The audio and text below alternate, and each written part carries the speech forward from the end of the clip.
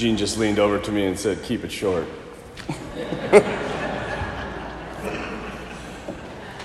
In 2006, I was ordained a deacon in St. Peter's Basilica in Rome, and on that day, I promised three things. First, I promised to live a celibate life for the rest of my life. And the point of that is that we are meant as priests to be symbols of what is to come. Jesus says in the Gospels that in heaven they're neither married or given in marriage.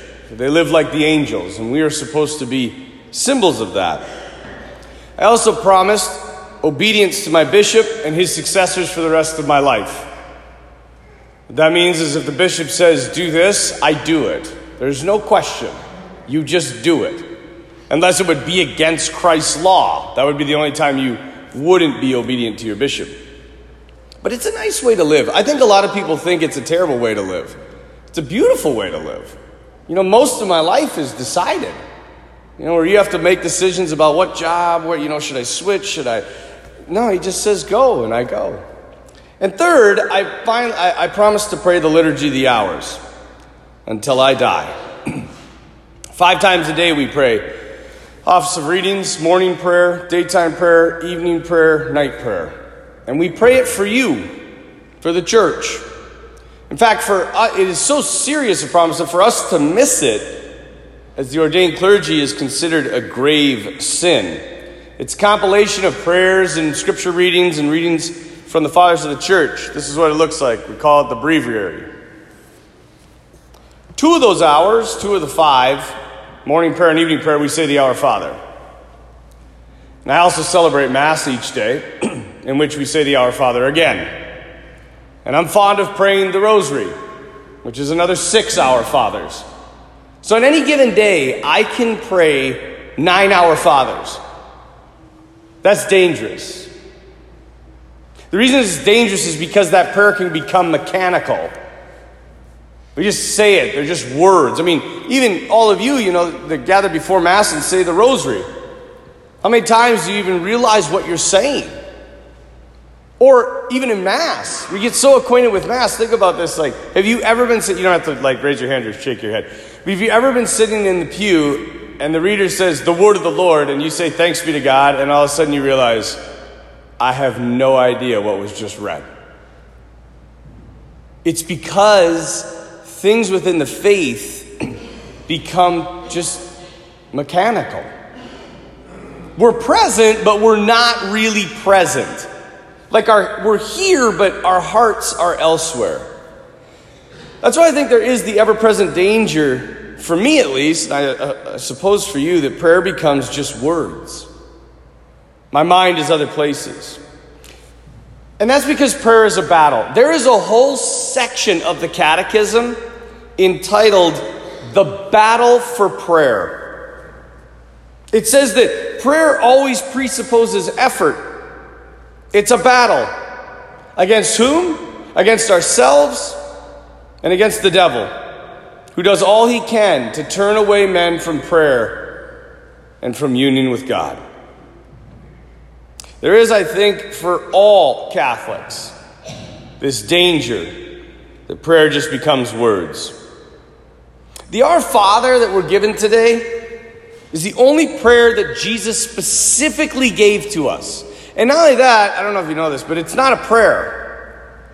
It's a model for prayer, right? What do the apostles say? Teach us how to pray. And Jesus says, okay, here's your structure. And there are 3 things I want you to notice about the Our Father. The first, Our Father. The 2 first words are probably the single key indicator of what prayer is and how it works. Number 1, it's our Father.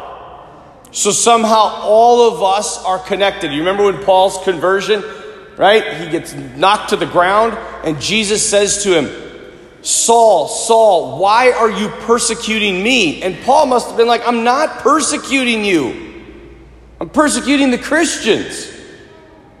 And that's why Jesus says again, yes, but when you persecute them, you're persecuting me. So somehow prayer binds us all together. And the second is Father. That prayer is about relationship above all things. It is not recitation of words. It is not petitions. It is not intercessions. It is relationship with a God who loves us. And somehow that relationship affects all of our relationships. That's what prayer is supposed to do, at least. How many of you experience that? How many of you experience prayer, your time here, your recitation of the rosary, whatever, as a real relationship with God himself, in which you speak to him and he speaks to you? Second thing about the Our Father, your will be done. Your will be done. Nowhere in the Our Father does it say anything. In fact, nowhere in the New Testament does it say anything about you getting your way. Prayer is not about you getting your way. It's about God getting his way in you. That's why when somebody, if they lose their job or if they, they're diagnosed with something or whatever, something bad happens, I always tell people, don't pray that goes away. Pray that you find God within it.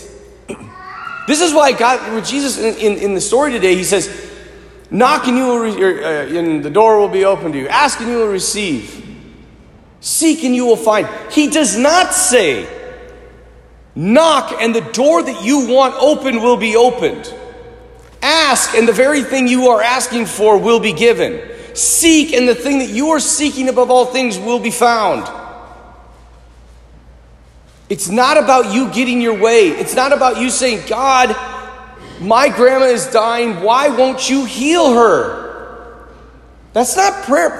That's you getting your way. What Jesus is trying to convey to us today is that it's about God getting his way. Your will be done. And finally, I think the most powerful line of the Our Father, and the one that is least heeded, is, forgive us our sins as we forgive those who sin against us. You and I owed a debt that we couldn't pay.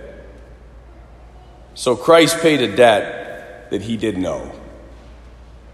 And when he did that, because it was an infinite debt, there was no way out of it, that after he did it for us, he expects us to do it for others. We are called to be different. Christians are called to be different in a world of hate and anger and revenge. We're called to be the ones that forgive, that love. But so many of us don't forgive. Some of you here today have been hanging on to hurts, to wounds for far too long. And as long as we let our past dictate our present, we will never have a future. I'm going to say that again. As long as we let our past dictate our present, we will never have a future. You were made for freedom, which means ultimately you were made to forgive. Forgiveness sets us free. I had a priest buddy who told me this story a while back about himself. He was a good man, a good priest, but he was always a little angry because of something that happened when he was a child. And he just was never able to forgive the man that wronged him.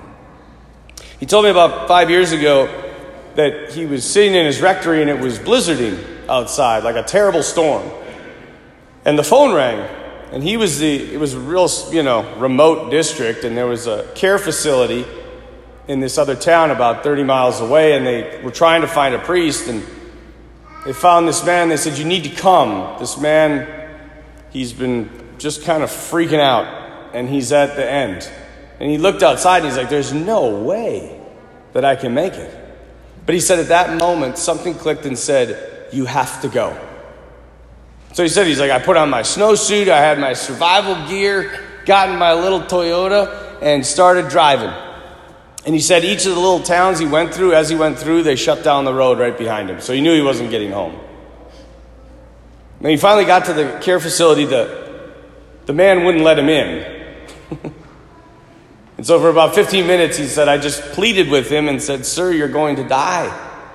There's nothing that you could have done. that God can't forgive. And so finally, after enough pleading, he let him in.